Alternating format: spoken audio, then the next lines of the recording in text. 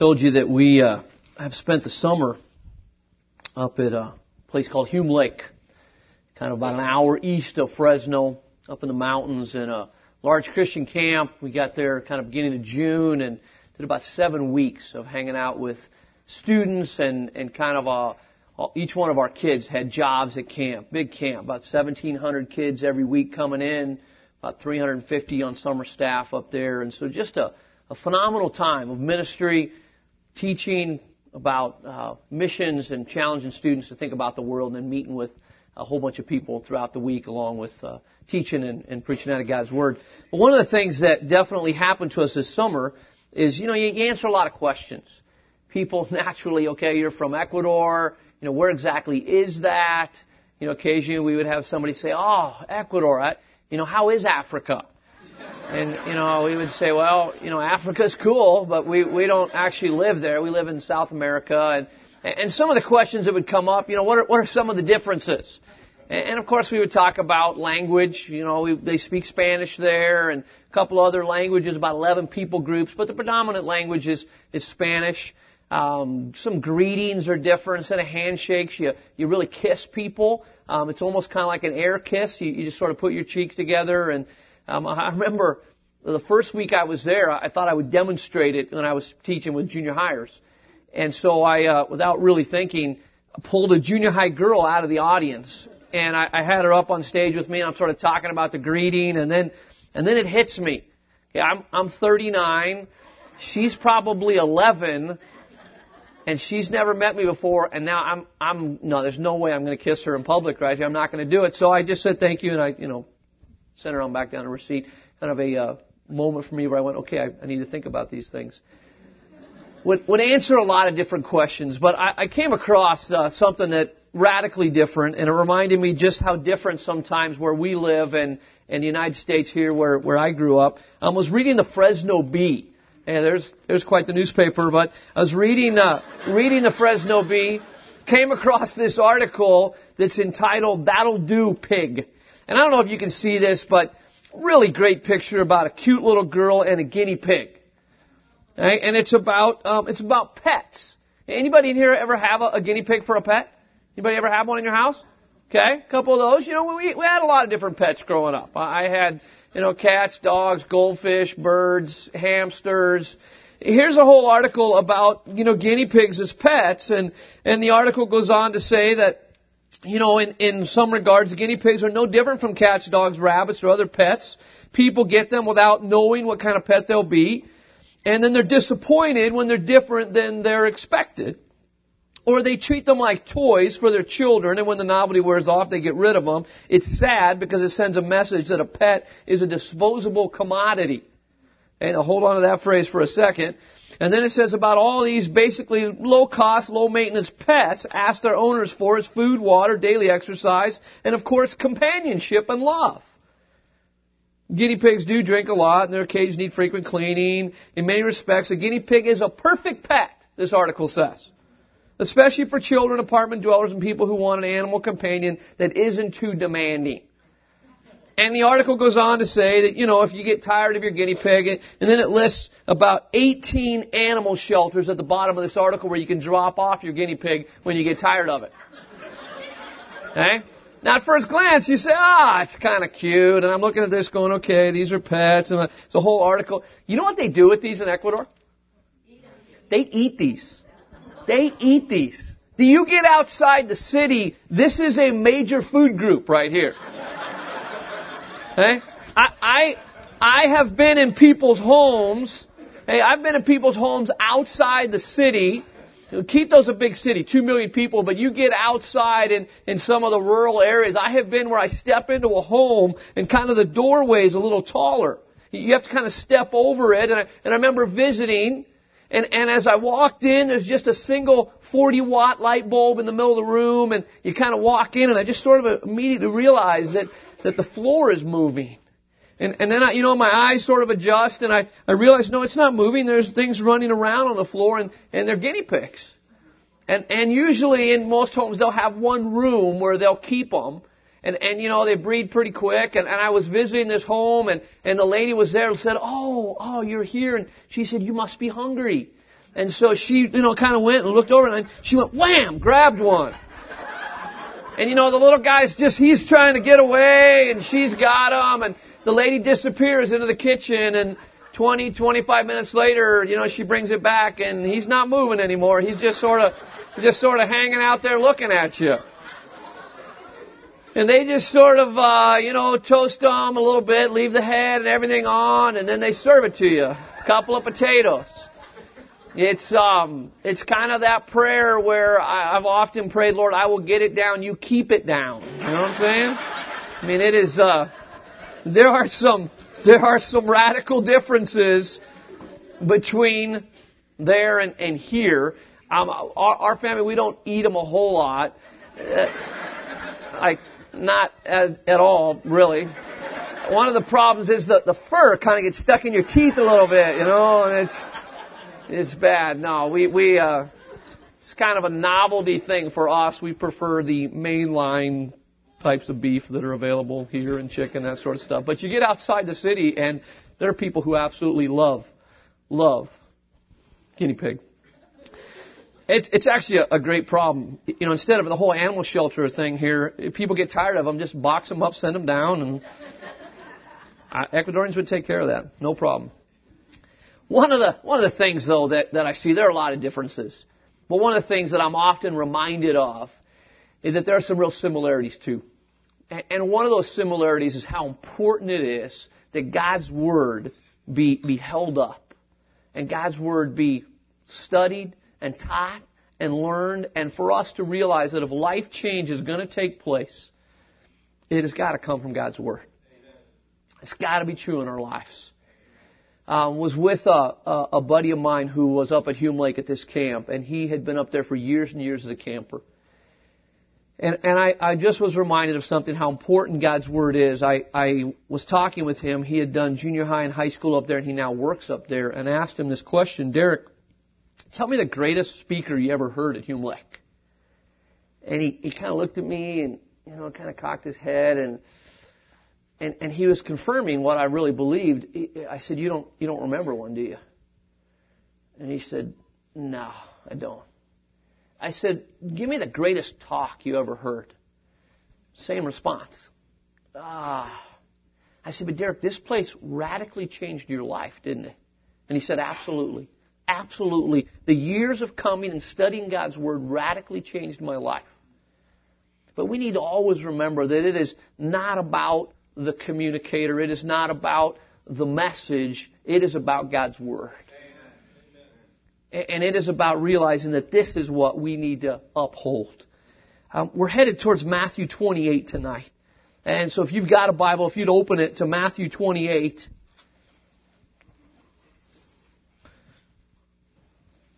My commitment to you, as I have shared before, is to share with you what God is teaching me. As I study God's Word, I'm passing that on. As God has hit me between the eyes and in the heart, my desire is to pass that on to you. Let's pray and let's invite God to continue to speak to us as we study here in Matthew 28 tonight. Lord, thank you for this evening. And again, thank you more than anything else that we have the truth of your Word. We have it in its entirety. We don't just have pages or little sections. We have the whole thing. We have it in our language. We can understand it. We have the freedom to study it and read it.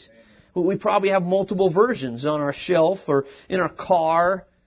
It's freely available to us, and thank you for that. There are places in the world where that's not true. So thank you that you've given us your Word. Thank you that you've given us your Spirit.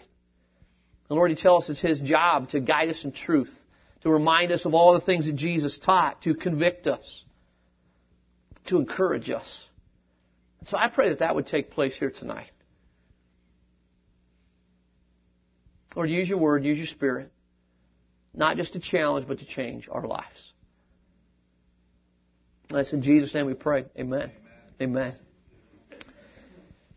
And you ever notice that the problem with life is that sometimes just about when you have something figured out, it's past you, and you don't really think about the process anymore? You ever realize that? I remember when I was 16, I told you yesterday about getting a speeding ticket, which was some interesting conversation at yesterday's lunch table with my parents about that. But I'm going to try not to divulge, give you any more secrets of my life as a teenager. But I remember when I was learning to drive a stick shift. Did you ever remember that? I remember being down in Southern California, my cousin Katrina, who had a early Toyota Celica, kind of a brown hatchback, and I had my driver's license, but the truck I was driving, Dad's truck, was an automatic, didn't have a lot of experience, and she said to me, hey, I could teach you to drive a stick shift. Oh, I don't know. I've heard it's hard and it's difficult. She said, no, I can do that. I can teach you to do it. Let's go. And so we jumped into her Celica. I jumped behind the driver's steering wheel, and she was over in the passenger, and she's describing it to me. Now, it's not too difficult. Go ahead and turn it on. Okay, I got that part. Yeah, good. And then she said, now there's 3 pedals down there. There's a gas and a brake and a clutch, and you're going to kind of work the clutch and the gas at the same time, and then there's some dials in front of you, and all she's describing this, and she said, well, let's just do it. Okay, no problem. Here's what you want to do. You want to just let the clutch out, and then you'll begin to go and give a little bit of gas. Well, my first inclination was no problem. I just took my foot off the clutch. Here's what I did. So the clutch came flying up, and we're hopping along like, we're a kangaroo, and pretty soon, she's in a she wasn't in a neck brace. She should have been, and, pretty soon the car dies, right? That's what's going to happen. And so now she said, no, that doesn't work, okay, you need to give it a little bit of gas. Hey, but when you're learning that thing, you kind of go to extremes, don't you? And so this time I thought, all right, no problem. Along with letting the clutch, I'm going to give it some gas. Well, I did that. Same type thing. I just sort of moved my foot off the clutch, but this time I jumped on the gas. Okay, well, smoke's coming out of the back tires, and, we're dropping half her tire in the parking lot, and neighbors are pointing, and, we're squealing out. Now, that whole process of learning to drive a stick shift, getting that down, and yet now I jump in a car that's got a stick shift. I don't even think about it. I don't. I just jump in and, can drive it. Have driven large buses. I've done all sorts of things like that. And for some of you that have been driving a long time, you say, that process, I learned it, but I really kind of forgot about it. It was by me by the time I began to really appreciate that this was worthwhile in my life. But it's not just my experience. Think about yours. Do you remember tying your shoes? Learning to tie your shoes? Do you remember that? Do you remember the little, loop, and you go around the loop, or, pull it? I remember my kids coming home and teaching me bunny ears. And I'm like, bunny ears? What is this? You don't do bunny ears. You do one loop and you go around. I remember they gave us a little shoe with laces on it that we took home. And I don't know how many of you today celebrated when you put your shoes on. Yeah, know how to tie these shoes. Look down, I don't even have laces on tonight. I got the slip-on deals. Right? But we learned, you remember that process? It was painstaking in your life, maybe. Learning that. How about learning your phone number? Do you ever remember learning your phone number? I went to Patterson Elementary School. I remember kindergarten, we had to learn our phone number. That's so much pressure on a kindergartner. The day would come, the teacher would say, okay, little Philip, what's your phone number? 79. I can't do it. They were giving away the little phone on a keychain if you could memorize it. I remember walking the 6 or 7 blocks to school saying it over and over and over again. I gotta learn my phone number. As if you're going to call yourself in kindergarten. I don't know why that's so important, but you got to learn it. Can you imagine if you were to go back to kindergarten right now with the skills you have? Can you imagine that? You just roll into the kindergarten classroom and re-enroll with what you have now and the knowledge you have. Think about how you would dominate. The teacher decides, the whole scissor thing, we're going to teach you scissors. And here's the ditto with the circle and the square and cut on the lines. She hasn't even passed it out and you're going, done, I'm done. Glue comes. All the other little kids are eating theirs, not you. You've been there, you know that. ... not a lot. I've solved that problem. Kickball. Some of you guys would dominate at kickball. 4 square would come around. I got the king square. That's because I'm 39 and the rest of you guys are 5, you know? We would absolutely dominate. We have learned so much. And life is really about learning, isn't it? It's about learning. It's about process. And sometimes we forget that in our life. Sometimes we forget about how much we've learned from kindergarten up until now. Some of you, the jobs that you're doing, the technical skills you've learned. You go, you know what, I've learned so much. I've been trained. Learning is a process. And you know, that is exactly true in our spiritual lives. And we forget this sometimes. We forget it. And those of us that have walked with the Lord for a long period of time, or some of you, you've forgotten the process in your life. And so tonight, as we're talking about walking with God, what does that look like? I want us to think for a few minutes tonight about the fact that in our spiritual lives, once we come to Christ, it is a process of growth. And we're going to get a peek a little bit tonight into some people's lives that process took place.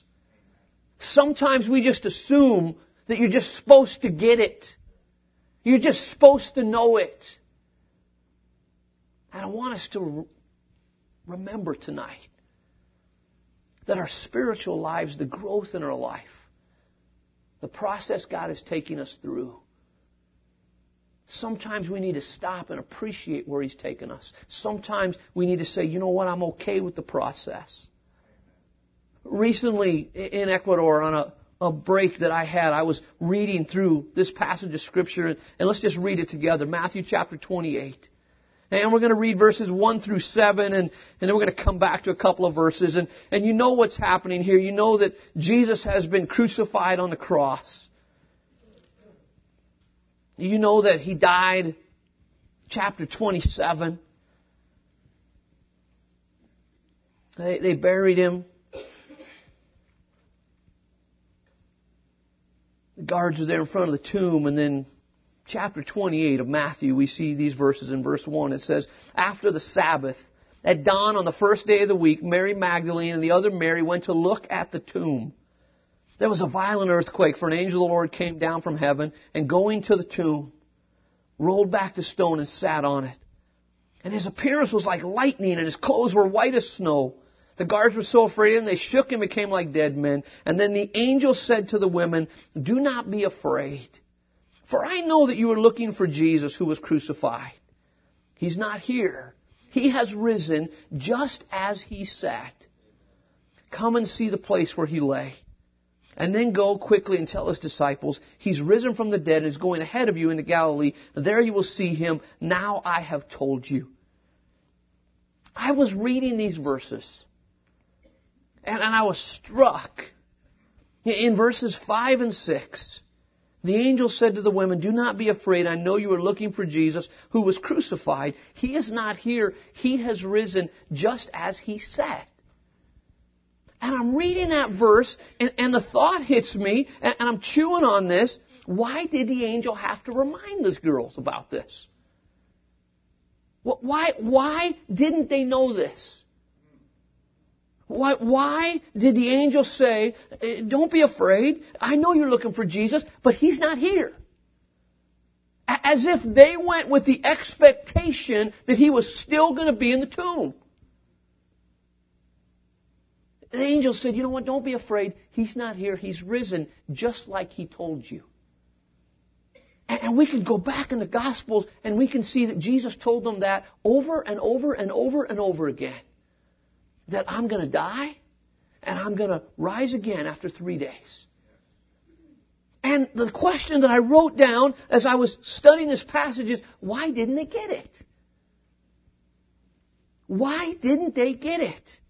And so I started looking at some of the other Gospels thinking, well, maybe it was just here. Maybe it was just this Gospel here. Maybe they got it in the other ones. But when I went over to Mark, I see that Mary, and Salome asked the question, who will roll away the stone? They had no expectation that He was going to be out of the tomb. They're thinking to themselves, okay, we're going to prepare a dead body. Who's going to roll away the stone? Again, they don't get it. They're not thinking about it. I look over in Luke, the woman, the angel says, remember how he told you? The angel puts a question to the women. Don't you remember? He told you that he's not going to be here. Why didn't they believe it? Why didn't they understand? I turn over to John 20. And the women say to Peter and John, they've taken the body and we don't know where they put it. And then it says right there in John 20, they did not understand from Scripture. They had been told. Jesus had hung out with them. Their relationship with Jesus had changed their life. They put their faith in Him. They walked with Him. They saw Him do incredible miracles. But now we get to the crucial point. And they don't believe. They don't go to the tomb with the expectation that, you know what, He's not going to be here. Why? I want to suggest three things to you. Number one, they were human. They were human beings. They were prone to not believing. They were human beings. Number two, they were learning in the moment. We oftentimes look at Scripture and we see the end of the story, but they didn't see the end of the story. They were learning in the moment. Later on, they would preach incredible sermons about Him. Over to the resurrection, over this very moment. We would see the disciples later on in the book of Acts preach unbelievable sermons completely about the resurrection. Later on, they would believe it completely and give their life to it. They were learning in the moment. They were human. And number three, their experiences overruled their faith. Their experiences up until that point completely overruled the faith that they had in Jesus. Think about what they had experienced up to that point. People had died in their life. They had seen people die. And the people that they had seen die, what did they do with them? They buried them. And up until this point, when you bury somebody, what happens? They stay there. Never before in their life had they gone to a tomb and had this experience. You go to the tomb, you find a dead body there. That was their experience. Three things that were happening for them. Number one, they were human. Number two, they were learning in the moment. Number three, their experiences overruled their faith. I find those same three things true in my life. And I'm willing to bet, if you were honest tonight, you'd say those same three things show up in my life too. I'm human. I think most of us are going to share that. You know, flesh and blood, it's here. I'm human. Number two, I'm learning in the moment. I hope you're learning in the moment. I hope that your life and I hope my life, we're always in the process of learning. And as we talked a little bit about yesterday, not just believing so we can fill it up here in our head, but learning so that we can put it into practice. That's a great question to ask each other. How are you putting into practice the things that you've learned? Because if I'm not putting them into practice, might I suggest that we're really not learning? We're accumulating knowledge. We're storing it up here in our head, but really learning, believing, biblical believing implies action. How are you putting into practice the things that God is teaching you? I'm learning. And number three, my experience often comes in conflict with my faith.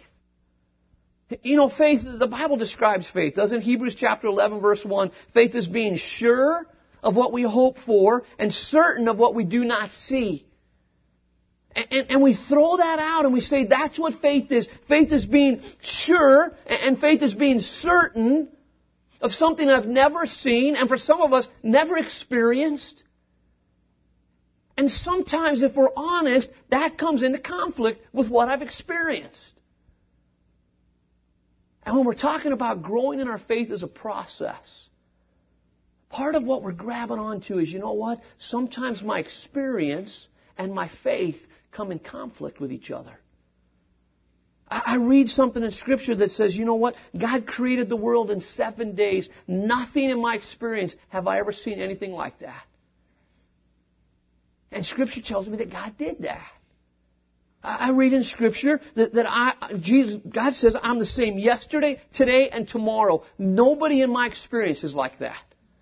Nobody. My wife, my kids, my parents, my friends, nobody is the same yesterday, today, and tomorrow. We're constantly changing. And just hang out with junior hires for a while. And you go, you know what? The same yesterday, today, and tomorrow, you're not the same for 15 minutes. And God says that He's the same for all eternity. Amen. And yet my experience and my faith. Jesus said, I have not left you as orphans. And yet for some of us, you've been left by everybody. Parents, spouse, kids, friends. You say, you know what? Jesus, I want to believe that. I want that faith. I want to be sure. I want to be certain. But nothing in my experience matches up with what I'm believing. It's creation. It's the same. He hasn't left you as orphans. He says, if I go away, I will return. And yet we see people go away all the time and they never return. And for some of us, we say, well, God, it seems like you're never going to come back. And yet you tell me right here that you are. Question for you tonight. What happens when your experience doesn't match God's Word? What happens for you? When your experience doesn't match what we're reading in Scripture? That can be a tension-filled question in a place like this. Because we say, you know what, we've given our lives completely to God's Word. But if we're going to be honest, sometimes my experience day to day does not match up with what I'm learning. What do I do? Do you lean on your experience or do you lean on God's Word? Probably the truth is we do a little bit of both. Don't we? We do a little bit of both. We want to say, I'm completely sold out here. But day to day, those experiences that I run into at work, I've got to make that choice. Do I go the way of God's Word completely, or do I go the way that my experience has taught me? And we're faced with that decision all day long. And the truth for us, if we're honest, is sometimes we rely on God's Word and sometimes we lean on experience. I see that these women did exactly that. When they got here, they listened. The angel said, don't be afraid. I know you're looking for Jesus who was crucified. He's not here. He's risen, just as He said. Come and see the place where He lay. They did that. They had that moment where they said, you know what? Nothing that I've experienced up until now has been like this. But you said to do this, I'll do it. And they took a step and they looked. Then go quickly and tell His disciples He's risen. And there you will see Him. Now I have told you. So the woman hurried away from the tomb, afraid yet filled with joy. Man, that categorizes my life sometimes. Afraid but filled with joy. I don't know how this is going to turn out. My experience is not matched up with what God is teaching me. That's why I look at that definition of faith, of being sure, of being certain, of something that I have not seen, something I hope for. Growing your faith is a process. Can I suggest to you tonight that you do not have to have it all together? You do not have to have it all together. I am so glad when I look through Scripture, I see men and women who did not have it all together. And as Christians, when we understand the process that God is taking us through, can we say that? Can we embrace that? That I do not have to have it all together, and we do not need to demand of each other that they have it all together. Because as soon as I demand of you that you have it all together, what that's going to cause you to do is that's going to cause you to go into hiding from me. Because if my expectation is that you have it all together and you don't, and I don't, then that's when we begin to put up those false walls and those false fronts. And we become what Jesus encountered so many times with the Pharisees. People who understood the truth in their head, but absolutely did not practice it in their life. You do not have to have it all together. We do not need to demand of each other to have it all together. Parents, are we allowing our kids room to grow? I want to be the first person that says to my kids, I want you to walk with God. But there's that incredibly important time where, you know what, it's not my faith, it's not Grandma and Grandpa's faith, it's not family faith, it's got to be your faith. And so in this process of realizing that my faith encounters my experience every single day, I've got to remember that growing our faith, walking with God, is a process. Everybody in God's Word that I read about learned that. And now it's filled with ups and downs. Times where you celebrate sky high, and times where absolutely I'm on the bottom. Growing our faith is a process. I want to share with you several things about that tonight. Growing my faith is a process. And number one, I need to admit that sometimes it's hard and it's frustrating and it's confusing. Sometimes I need to admit that. It's hard, it's frustrating, and it's confusing. Does it mean I've lost my joy? No, it doesn't mean that at all. It just means that sometimes in the middle of trying to encounter my experience and my faith and putting into practice what God is teaching me for these people right here, when they came to the tomb, I believe they got there and said, okay, this doesn't make a lot of sense. We thought we were coming here to anoint His body. Who's going to roll away the stone? Somebody stole the body. It all worked out at the end. God continued to work. But for them in that moment, it was hard, frustrating, and confusing. It doesn't mean that they lost their faith. It doesn't mean that they left the faith. It doesn't mean that they'll never get it. But it's realizing in that moment that, you know what? Hang in there. God is faithful, and He's going to show you that. But those moments come into our lives when our faith does not match up with our experience or our expectations. And we bring our expectations to God, and all of a sudden something happens in my life where I lose that job. Or I encounter that disease, or somebody I love encounters that disease. And I say, wait a second, God, I don't get it. This isn't what I thought I signed up for. And yet God is amazing at bringing good out of what we see as horrible things. We see that in Romans 8, don't we? That all things work at what? Together. For what? For good. To those whom God has called. God is in the process of bringing that together.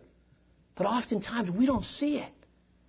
They didn't see it. They're at the tomb standing there, saying, you know what? This is hard. This is confusing. This is frustrating. Growing our faith is a process. Number two, I want to suggest to you that it's okay to doubt. You go, that's a scary thing to say from the front. It's okay to doubt. But you know what? I've only got to look over a few verses. Look at the chapter you're in, Matthew 28. And look at verse 16. In this process of growing our faith, admitting sometimes it's hard, frustrating, and confusing. Number two, it's okay to doubt. Look at verse 16. Then the 11 disciples went to Galilee, to the mountain where Jesus had told them to go. When they saw Him, they worshipped Him, but some doubted. That verse blows my mind. Here's guys that were the disciples. They were called by Jesus. They walked with Him. They saw Him do amazing things. And now just before He comes back, He says, come to the mountain. And it says that they worshipped Him, but some doubted. But along with blowing my mind, that encourages me too. Because I'm going to be honest again with you. In the process of growing our faith, sometimes doubts creep in. Sometimes doubts creep in. And my challenge to you as a congregation, as brothers and sisters in Christ, is what do you do with those? Because the temptation is to stuff those in our pocket and not let anybody know about that. Last night I was together with my brother and my two boys, and we were out watching my brother play a softball game. And afterwards we went and we sat at Wendy's. And in the middle of our hamburger and our Frosty and our fries. Sounds pretty good, doesn't it? My young son said to me, Dad, how do you know for sure? How do you know for sure about God? How do you know for sure that you're on your way to heaven? Now, you know what he was expressing to me?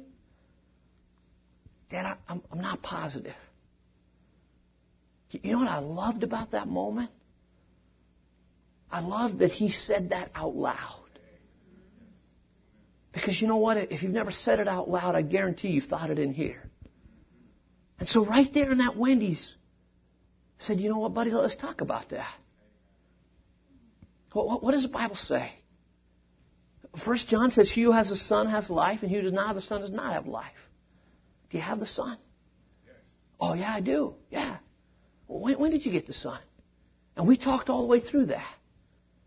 And so, you know what? Let's talk about where those doubts come from. You know what? The enemy's going to sow those into your life. The enemy's going to come and he's going to sow those doubts. And doubts are not bad. It's when I get stuck there. It's when I don't process those doubts. It's when I think that, you know what, I'm going to hide these. Take your Bible and look over at Exodus chapter 3 for a second. Well, way back. Exodus chapter 3. I love this passage of Scripture. Exodus chapter 3.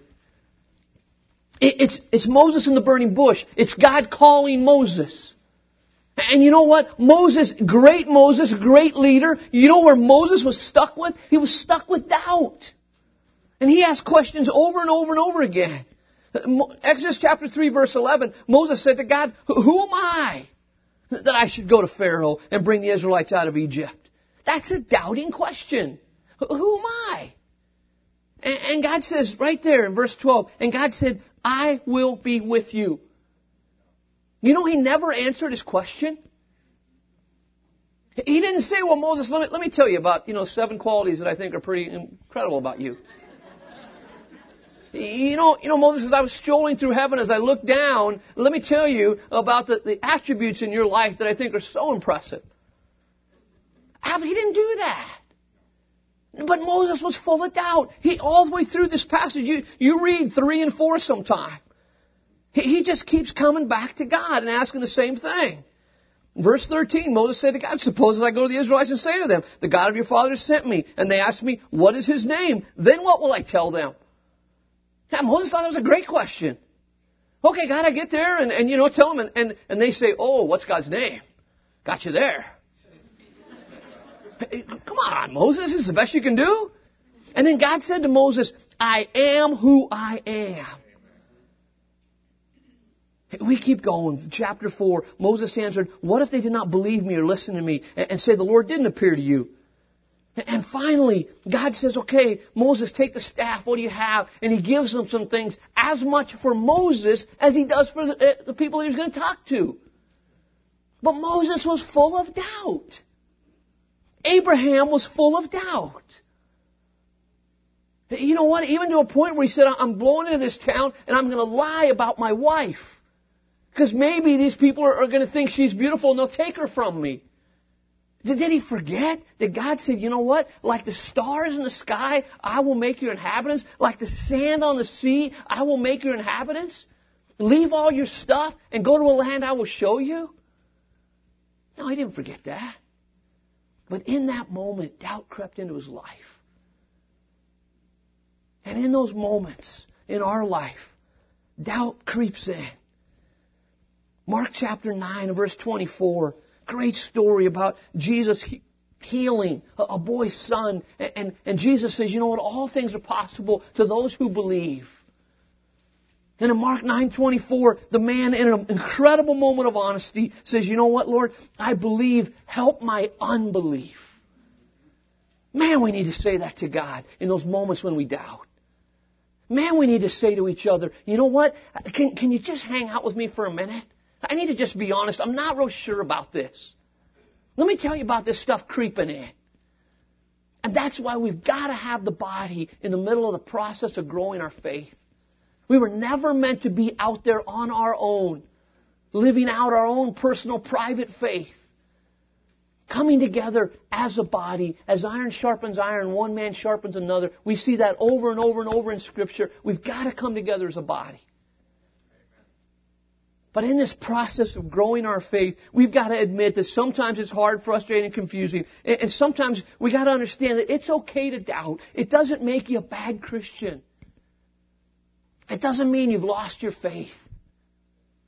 Maybe it just means that the enemy has come in and beat you up a little bit. And we need to cry out to God, Lord, I believe, help my unbelief. And we need to be willing, like my young son did yesterday, to say, you know what, can I just ask this question out loud? How many times do we have that question in here and we don't get it out because we're just not sure what people are going to think? And I think one of the attributes of spirituality is honesty. To be able to say, you know what, this is where I'm at. And that's why Scripture says we need to speak Scripture into each other's life. Number one, as we're growing, admit it. Sometimes it's hard, frustrating, confusing. Number two, it's okay to doubt. Number three, stay in God's Word. Amen. Stay in God's Word. In the process of growing your faith, you've got to stay in God's Word. Look what happens right here in the middle of their doubt. You get down to verse 7 and then go quickly tell his disciples He's risen from the dead and He's going ahead of you. There you will see Him. Now I have told you. And verse 8, so the woman hurried away from the tomb, afraid yet filled with joy, and ran to tell His disciples. Suddenly Jesus met them. And He says, greetings. And they came to Him and they clasped His feet and they worshiped Him. And then Jesus spoke to them. You know what? In the middle of our process of growing our faith, we have got to stay in God's Word. And sometimes, especially when we're young in our faith, when it is hard and confusing, when we are having doubts, sometimes God's Word is the first thing that we get rid of. Sometimes in the middle of your busyness, in the middle of your schedule, in the middle of all the things you're doing, you're going to church, you're doing that, but you're not spending time here in God's Word. And in this process of growing our faith and our walk with God, you've got to stay there consistently. Hebrews 4:12, it says, God's Word judges my thoughts and my attitudes. It's sharper than a two-edged sword. It divides soul and spirit, bone and marrow. God's Word is amazing at taking all that that's going on in my life and saying, you know what, let me keep you right here on the path. 2 Timothy 3:6 says the man of God. God's Word is given to us so that we may be thoroughly equipped. Thoroughly equipped. Talking to my brother yesterday, and at the same time, he's a salesman. He said, you know what, I would never think about going into a sales meeting without being equipped. I would never think about going into a presentation without knowing all of my facts and all the details and everything about my product. But how many times do I walk into my Christian life without fully understanding God and without spending any time in His Word? Right here in the middle for them, when they're growing their faith, Jesus spoke to them. Do not be afraid. Go and tell my brothers. Just before we came to the States, my oldest son and I decided to climb Cotopaxi Mountain. That was our goal anyway. Base camp on Cotopaxi is 15,000 feet. The summit is a little over 19,000. When we drove up and you park your car at 15 and you got to hike up to about 15.7, and that's where you spend the night and sort of acclimate a little bit. And so we did that. We put our packs on, we left the car, and we were going to go up and spend the night. Weather eventually kind of took the mountain and socked in all the weather, and we didn't make it to the summit. But I got up from the parking lot, put my pack on, made it up to the refuge where I was going to spend the night. And now we've gone up about another 1,000 feet. We're close to 16,000 feet. And I got to tell you, I felt worthless. I felt just wrecked. I'm in the refuge going, okay, we got to do another 3,500. I don't even know if I can make it out of the refuge. And I took my pack off and just felt nauseous and I felt horrible. a more experienced climber came over to me and she saw that I was really struggling. And she said, you know what? Eat something. Eat something. And I said, eat something? I feel horrible. And she said, no, eat something. Trust me, you'll feel better. And so right there, I went over to my pack and I just got out the smallest. We had some little trail mix, got some Cheerios. And I put a couple Cheerios in my mouth and chewed them. And almost instantly, I started to feel better. I ate a little more. Not a lot, but I ate a little more, and instantly my physical situation got better. You know what? It's the same thing with God's Word. So many times we drift through our life and we're being hit with temptation, or we're giving in to sin, or we're not having the victory that we think we should be having, or that we want God to be having in our life. And we need to remind each other of that very thing. Eat something. Eat something on a regular basis. And God says, you know what? Do not be conformed to the world anymore, but be transformed by the renewing of your mind. That happens as I take God's Word and I put it into my life. In this process of growing your faith, have you forgotten the importance of taking in God's Word? The importance of taking it on a daily basis. A little bit. Of memorizing a verse and chewing on it. And I know you as a church do an incredible job with that. But it's that same principle. Taking God's Word. We need to stay in God's Word. Number 4, in the process of growing our faith, we need to ask for faith. We need to ask God for faith. You know, James chapter 1 tells us that testing develops perseverance, and if I lack wisdom, I need to ask. And when God gives it, I need to believe. I think on a daily basis, we need to ask God for faith. God, I want to see you today. I need you to open my eyes. When Elizabeth's brother David was small, they grew up overseas, and he was having trouble in school. Teachers began to kind of think about him in kindergarten and first grade as a student that doesn't really pay attention. He's okay as long as there's something close to him, but as soon as we're doing something up on the board, he begins to play around a little bit. It wasn't until first grade that his first grade teacher said to him, you know what, maybe we need to meet with your parents. Met with his parents and said, have you ever had his eyes tested? I think he needs glasses. And they took him to the doctor, and sure enough, the doctor gave him that test in first grade. And he walked out of the doctor's office with glasses on. Absolutely revolutionized his life. Walked out and looked and saw a tree and asked his mom, hey, what are those little green things on the tree? And she said, what little green things? Well, those little individual green things, what are those? They said, David, those are leaves. You see, up to that point in his life, what he saw is he just saw one big mass of green. His perspective radically changed when he put those glasses on. You know what? That's the way faith works in our life. We need to ask God for His perspective. We need to see that right here, when they walked out of the tomb, when they were confused, when they were doubting, when they heard Jesus, He said to them, do not be afraid. You know what He was giving them? He was giving them perspective. He was giving them a little injection of faith. And on a daily basis, we need to ask God, you know what, God, I need faith from you. I need that. The last thing is this. We need to keep track of God's goodness. We need to keep track. You know, we're really good at asking God to do things in our lives. And we need to, and we should. But are you keeping track of God's goodness in your life? Do we stop on a regular basis and get away from the busy schedule, from all the running, and say, you know what, I just want to celebrate God's goodness in my life. That's why I love what took place up here. You know what that was? That was celebrating God's goodness. That was celebrating God's goodness in your midst. Deuteronomy chapter 5. God said this to the children of Israel, remember that you were slaves in Egypt. Remember. Too many times in this process of growing our faith, we don't remember very well. Have we stopped and said, God, I remember when I was dead in my sins, dead in my trespasses. I remember when I was without you. You see, when I stop and keep track of God's goodness in my life, God's honored.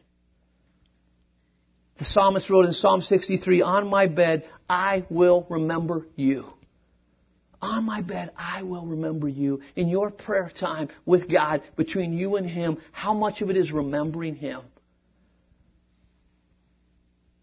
In your prayer time, in your journal, how many times do we stop and look back and say, you know what, God, I see how you radically answered my prayers. And you give me that perspective. You help me understand you. Growing our faith is a process. Walking with God is a process. Not our salvation. That is a free gift. Hear me loud and clear. When salvation came to us, it was absolutely free. I could not earn it. I do not deserve it.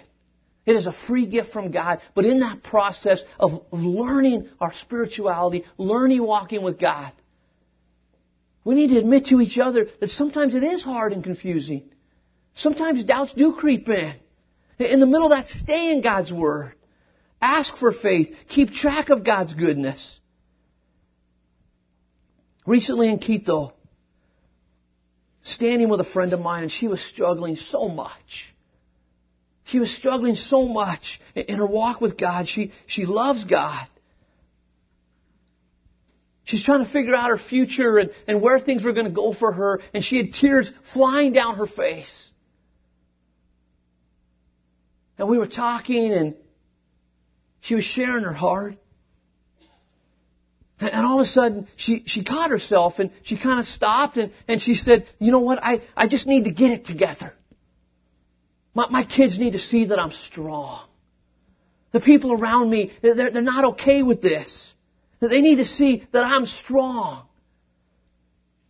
And I stopped her, and I said, you know what, Cheryl, more than anything else, what your kids need to see is they need to see that you're real.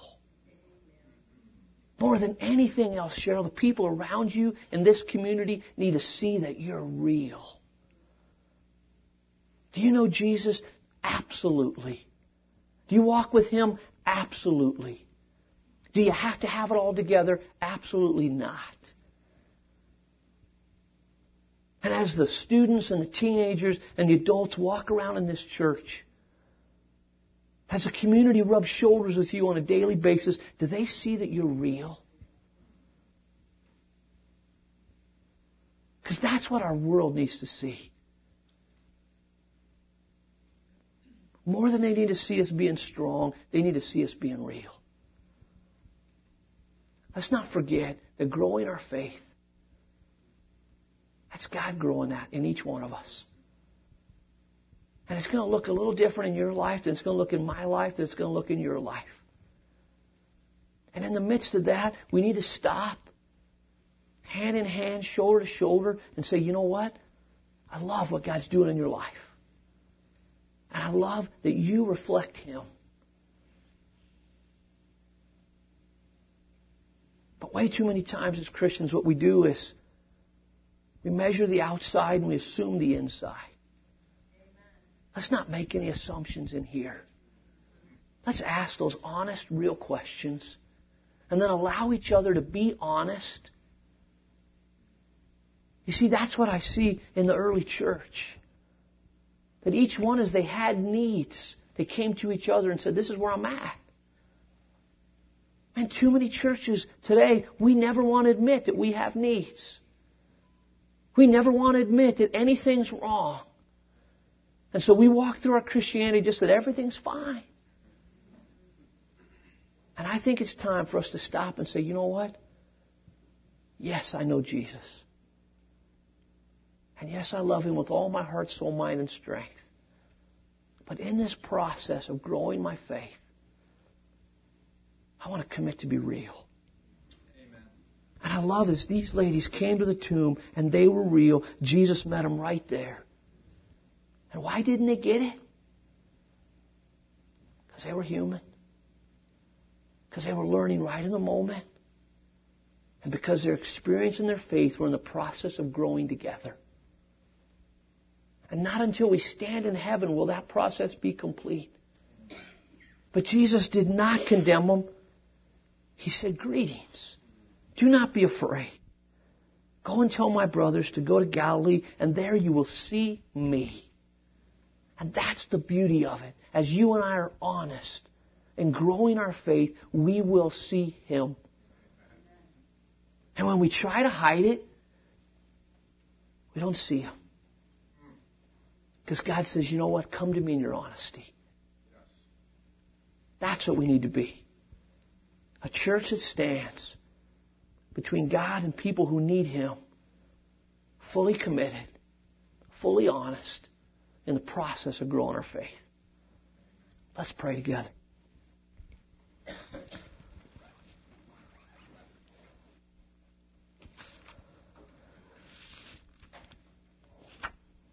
Lord, I thank you again that we can come to you in absolute honesty.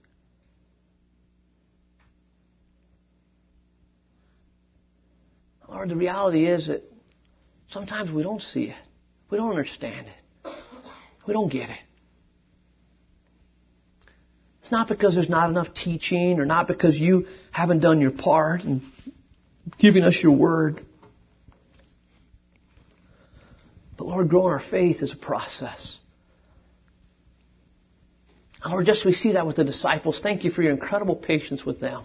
Thank you for your incredible patience with us. Thank you for over and over and over again giving us your abundant grace, your abundant mercy, your abundant love. I pray that we in turn would share that with the people around us. Thank you for this church. Thank you for the people coming to Christ. Lord, the parties that are going on in heaven on a regular basis. Because people are coming to Christ. And Lord, thank you for those men and women in this room that have been Christians a long time. So Lord, regardless of whether they're just getting started or they've walked with you for a long time, remind us that in that process, we need to be filled with grace. And we need to be filled with mercy. And we need to be filled with love for each other. So help us live that way. And when we do that, thank you that we see you. Because that's who you are. Lord, thank you for the church. Thank you that it was your idea. Putting believers together to meet on a regular basis so that the world would understand you. And I pray that you continue to do that in this place. Draw people to yourself. That's in Jesus' name we pray. Amen. Amen.